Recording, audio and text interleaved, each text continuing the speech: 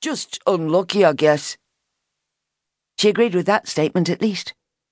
Unlucky to have had you as his older brother. And the final nail in the coffins of his family members, his poor mother's suicide. She must have been more depressed than I'd realised, and a tablet's just available. He had all his stories of Pat, but he didn't deceive her, not for a minute. It had seemed that with the assault on Sadie Whittaker, his ex-girlfriend, Barclay had finally come unstuck.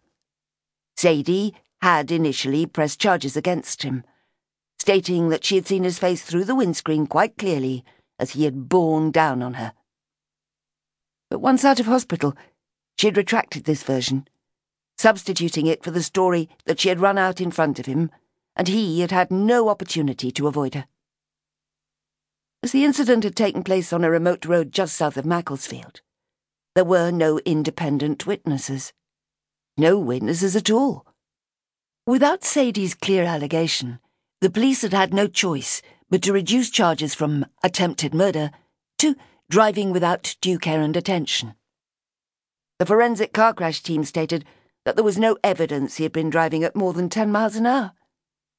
He had had a fine and 3 points on his licence.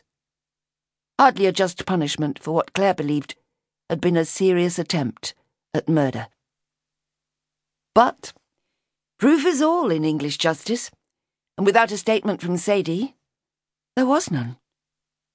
It wasn't exactly difficult to deduce that Barclay had threatened her again. The game of tease the psychiatrist had continued during his monthly sessions as an outpatient. To her, he had hinted that the deaths of all around him, mother, father, brother, almost his girlfriend, were all his own work. True or false? She had left every consultation frustrated, uncertain, and worried. And at the back of her mind she had to remember, his attention-seeking personality meant that he could do anything to retain her attention.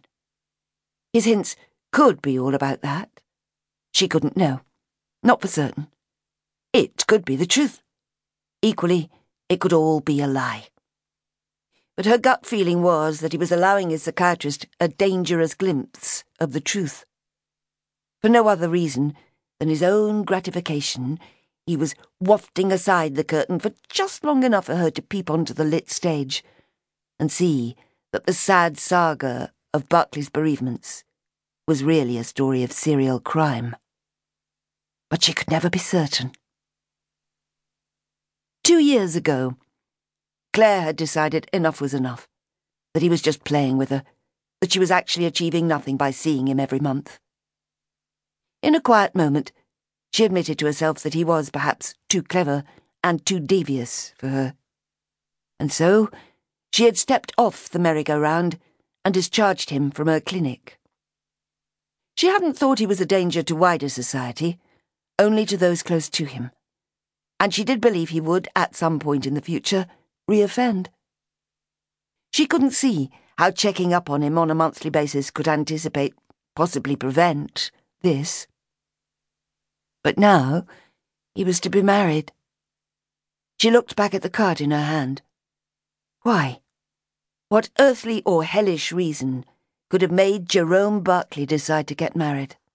Not love, that was for sure. That was outside his repertoire of emotions. She was still holding the invitation tightly between her fingers while she tried to work it out. Maybe it was simply that a wife would be another person to torture, to tease. Would some accident befall her, like Sadie's? Next time, would he be successful, again? Not simply major injury, but death, again. But she knew. Whatever his plan was in inviting her to his wedding, it was a dangerous game to play, because she was the one person of all who would see through his games, read his intentions, anticipate his moves, and, the trump card here, she was the one who had the authority to incarcerate him. Barclay was astutely slippery enough to have resisted admission to Greatbatch so far. So, why was he taking this risk? Why had he suddenly surfaced? Broken cover.